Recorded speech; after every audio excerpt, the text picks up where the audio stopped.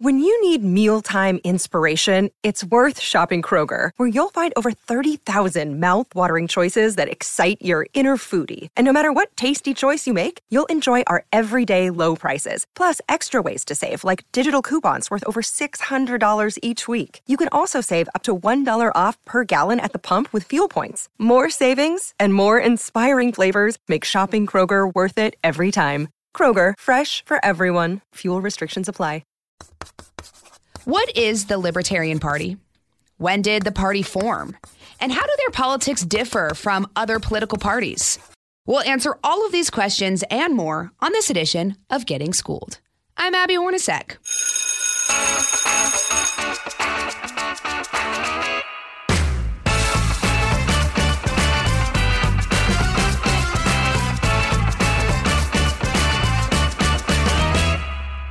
So with the midterm election season on the horizon, I thought it would be a good idea to take a look at a political party we often hear about, but might not know too much about. Libertarians are on the ballots, but you won't see them at a debate.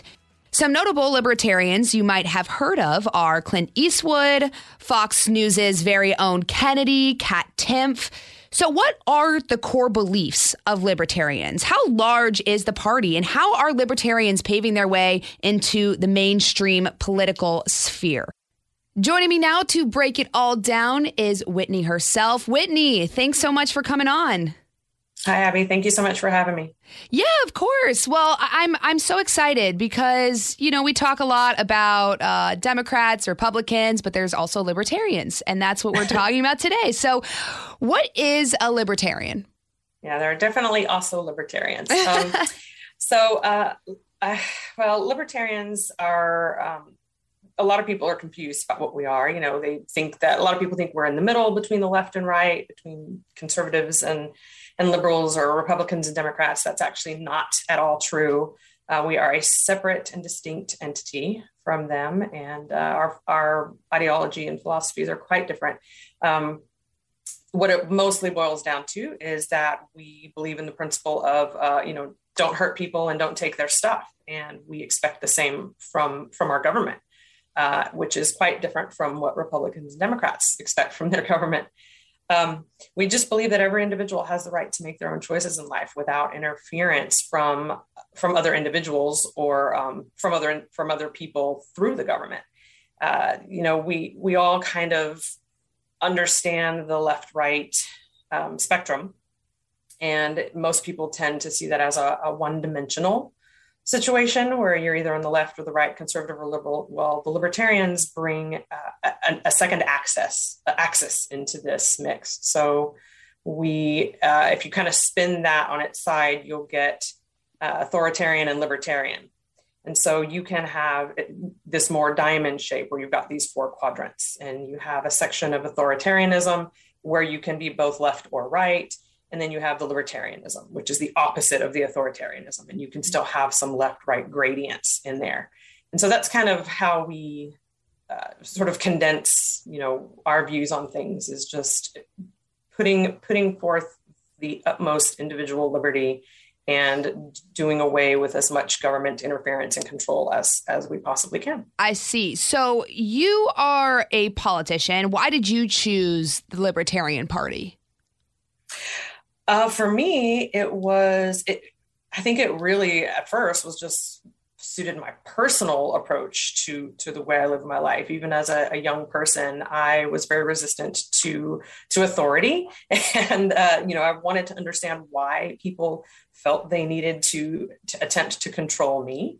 And it was just something I resisted for a long time. And then I was an educator for 20 years and, started seeing in that environment, how much we use oppression and control to manage other people and to sort of dictate their behaviors and what we want them to think and do and feel and how we want them to act.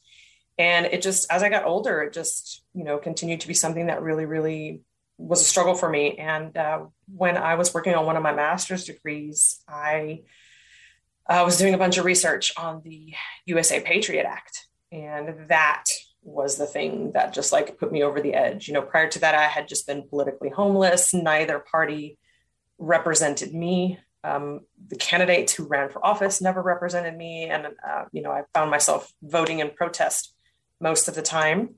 And then the USA Patriot Act came about, and just, learning what I did from that, in the early 2000s, that really just it sent me this direction. And I found the political party that I belong to, and it's my home now. So, so if you say, okay, so you might have been resistant to authority, and, you say that everyone, individual freedoms and the right to make their own decisions. How would it work then? When I think about just in general, no authority, or if there's a question and people don't agree, how do you manage the chaos that would happen? Do you believe that there would be chaos if we didn't have an authority? So I think that, first of all, I want to make it clear that there's, at least speaking for myself, there's no intention of going from like what we have now to absolutely no government. Like that is an extreme. That would be scary. None of us are prepared for. I don't believe that there would automatically be chaos. There are environments where people can be ungoverned or self-governed and function perfectly well and civilly. And, there's no reason why we couldn't still have means of adjudicating disputes and conflicts, and we still can have rules and consequences for actually victimizing people, for actually doing harm, or for taking people's stuff. Because remember, I said, like, that's the thing. The rules, as far as we're concerned, should be as simple as don't hurt people and don't take their stuff. So if indeed members of a community are doing those things, then sure, there should still be, you can still adjudicate that and still have consequences for it. So I don't think that it automatically would lead to chaos. I think what we're talking about here is, from a libertarian perspective, is doing away with the aspects of government that are intrusive, that are tyrannical, that are essentially force, and in most cases, undue force.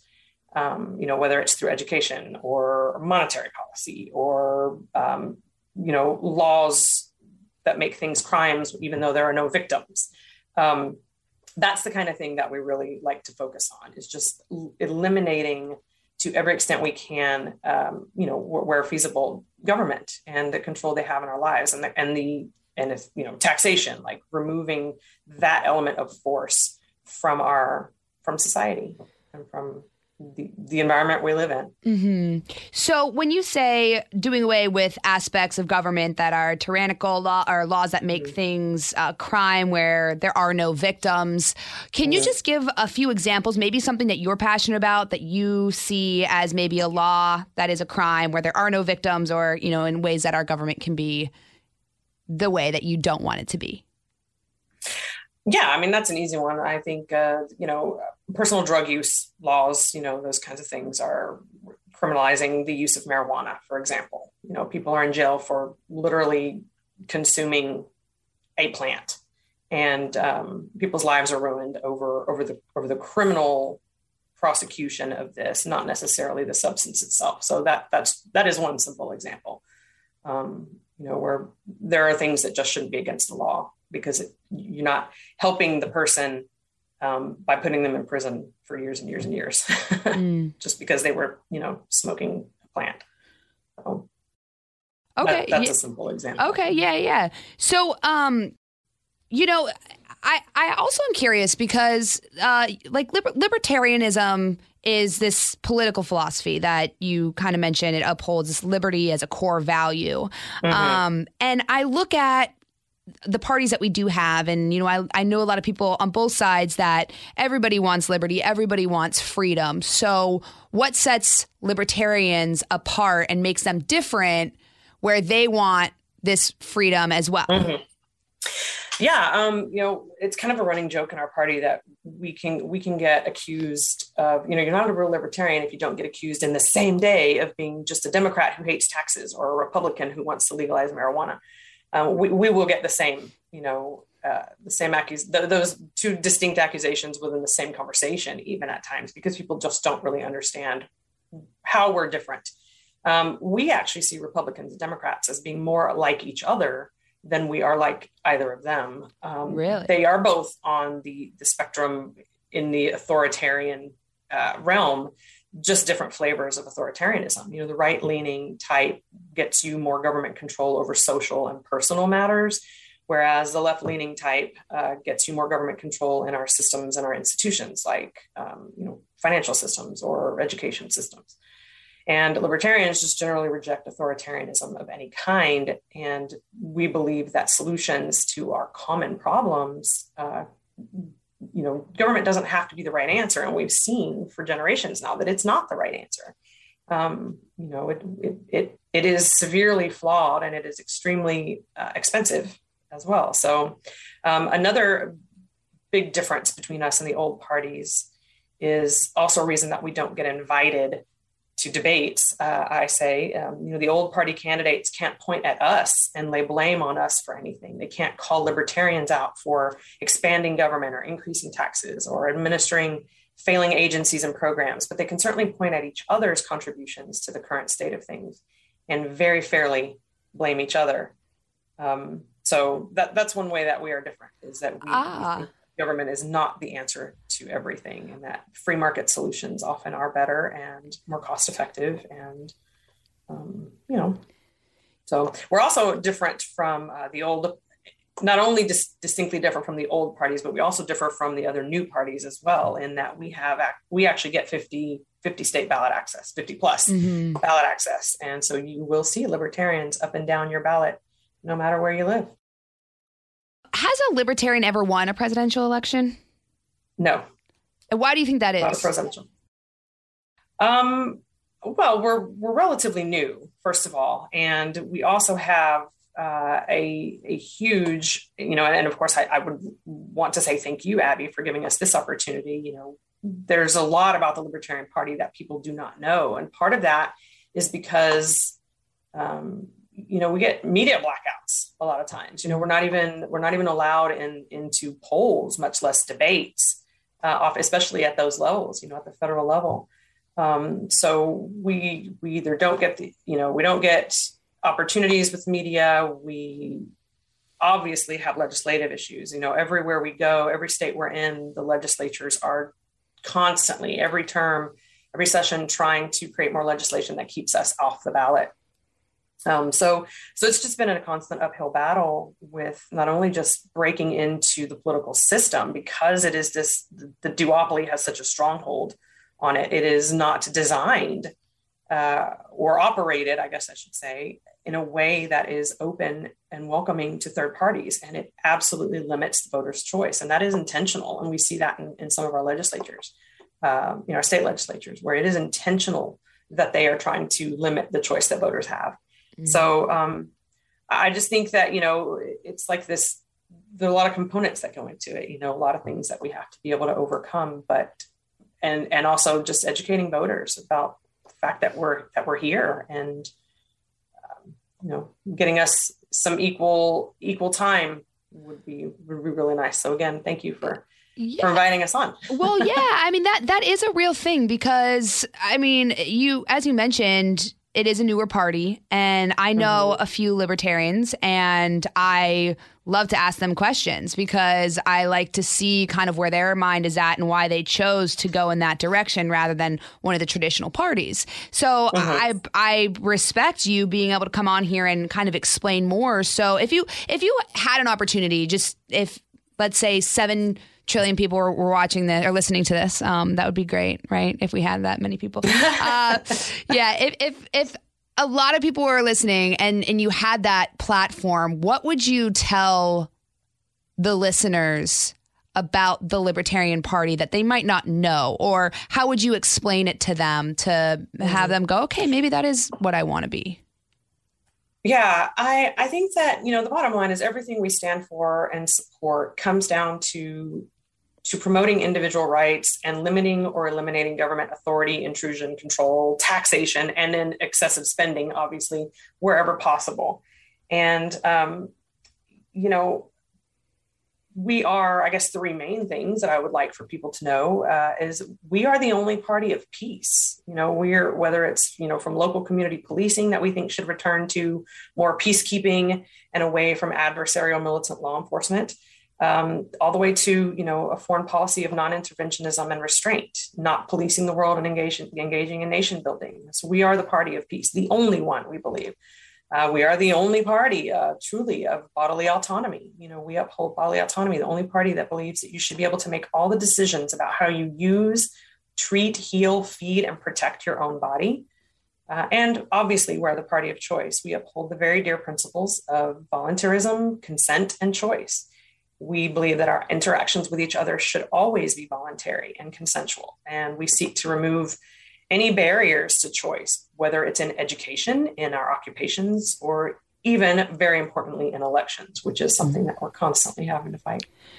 Most people agree that what's happening in this country right now isn't working. Everywhere we turn, there are people just trying to get us. They're making us angry, trying to divide us, trying to scare us, just so that we can continue to vote for the same old thing over and over again. And we really are the only party that offers a true alternative to all of that, which is all the fault of the duopoly.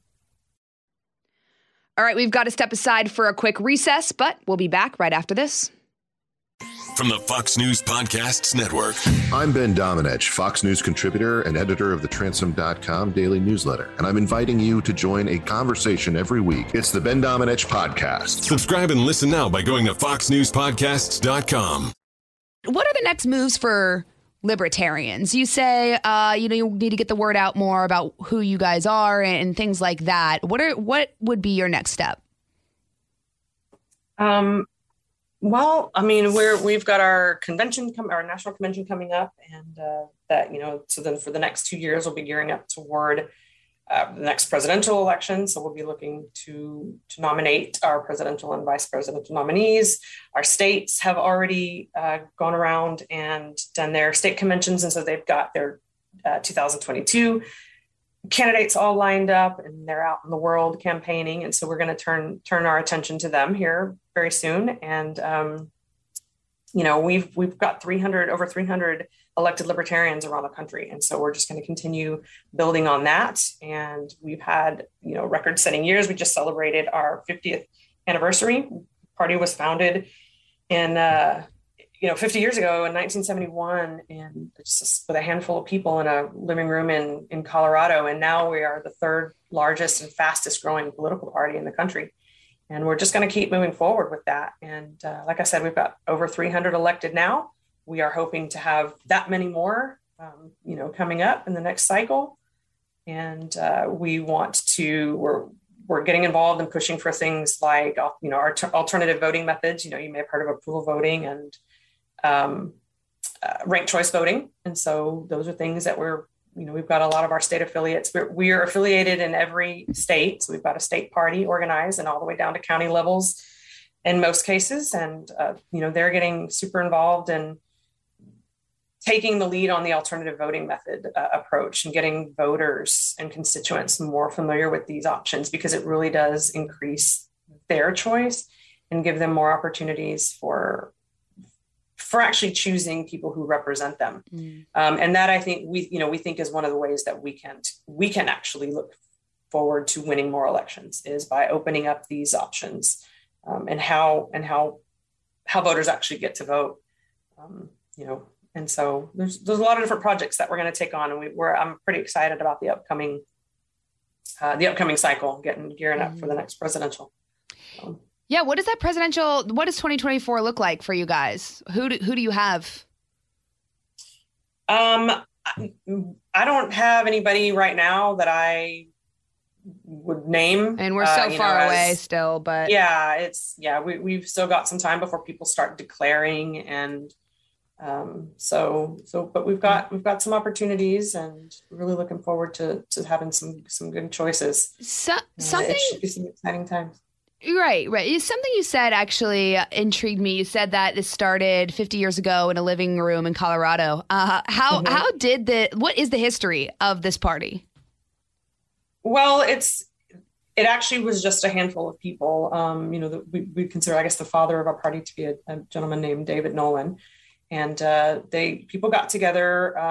There were some, it was really more of like an anti-war movement. Like I said, we are the party of peace. And so it came from from that, and from, that the government is consistently doing things that we consider to be abhorrent. They're doing things, immoral things, unethical things, and in our name, because, just by virtue of us being Americans, that we have to go along for the ride when the government decides to do things.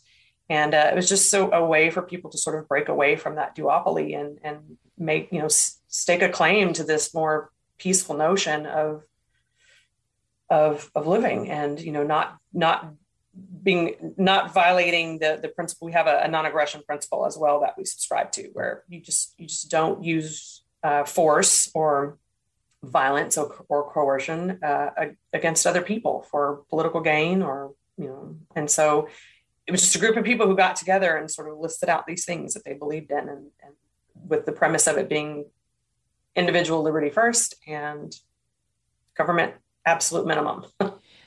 So you and it's just evolved from there. Right. So the school of thought is that you want less government, or if any, maybe no government involvement. What about when it comes to the law and law enforcement? What are your thoughts on that? Does that fall under the umbrella of,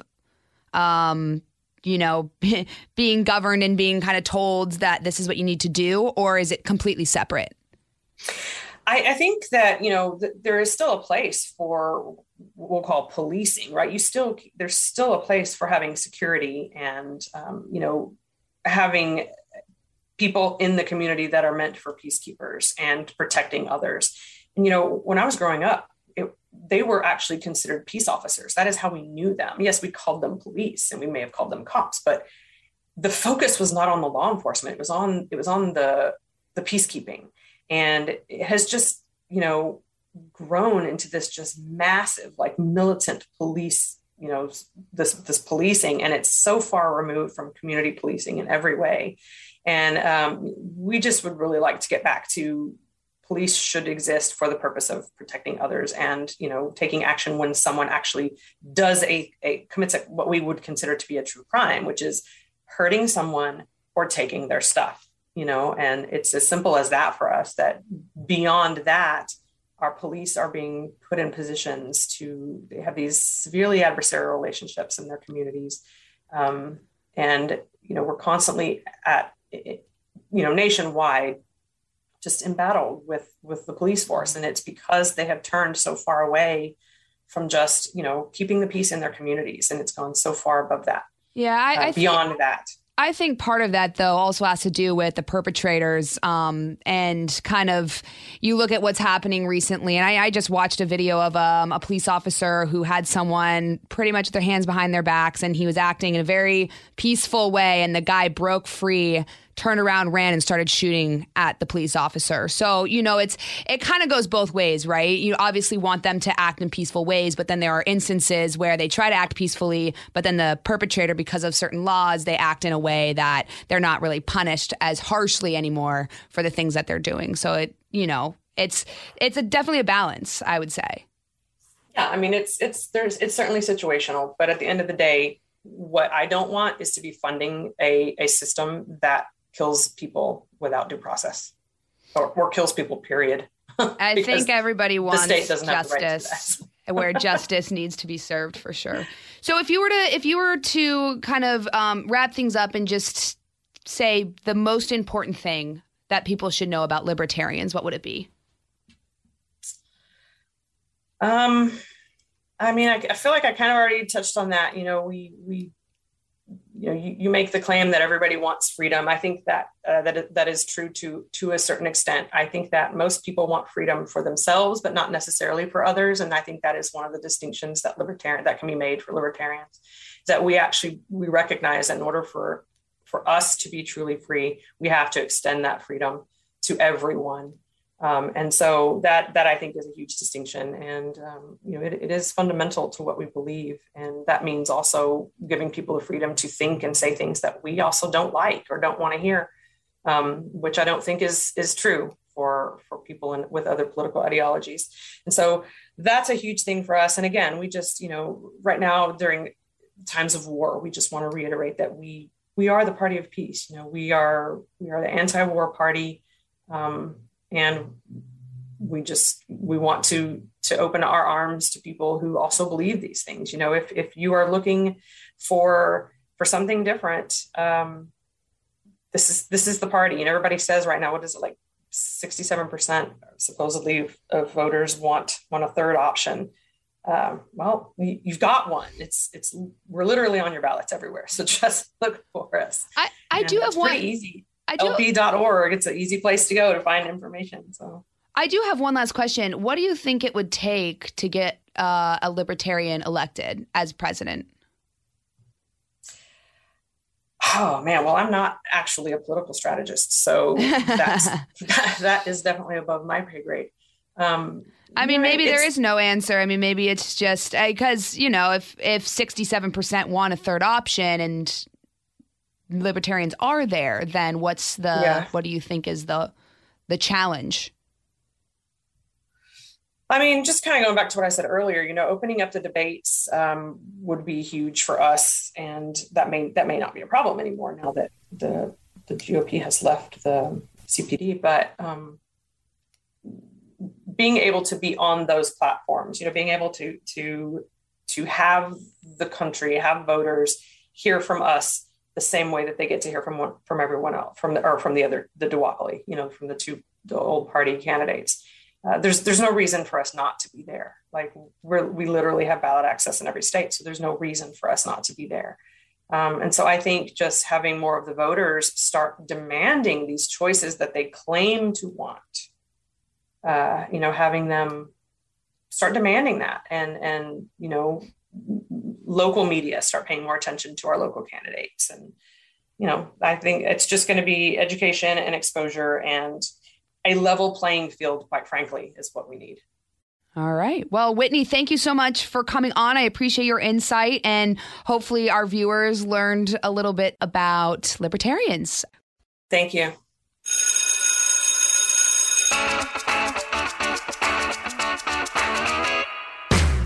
All right, if you missed anything from class, these are my office hours, and here are some top takeaways about the Libertarian Party. Number 1, Whitney says the Libertarian Party is not a hybrid of either traditional parties. It's its own entity. And it boils down to don't take someone's stuff and don't hurt someone. That's how Whitney put it. Number 2, the party, according to Whitney, was built on fundamentals of peace while still having roles for adjudicating conflicts. Which brings me to number 3. They believe that the government doesn't necessarily have the right answer.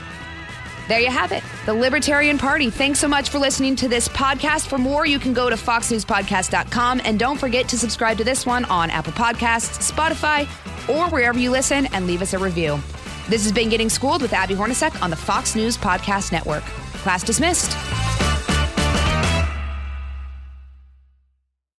From the Fox News Podcasts Network. In these ever-changing times, you can rely on Fox News for hourly updates for the very latest news and information on your time. Listen and download now at foxnewspodcast.com or wherever you get your favorite podcasts.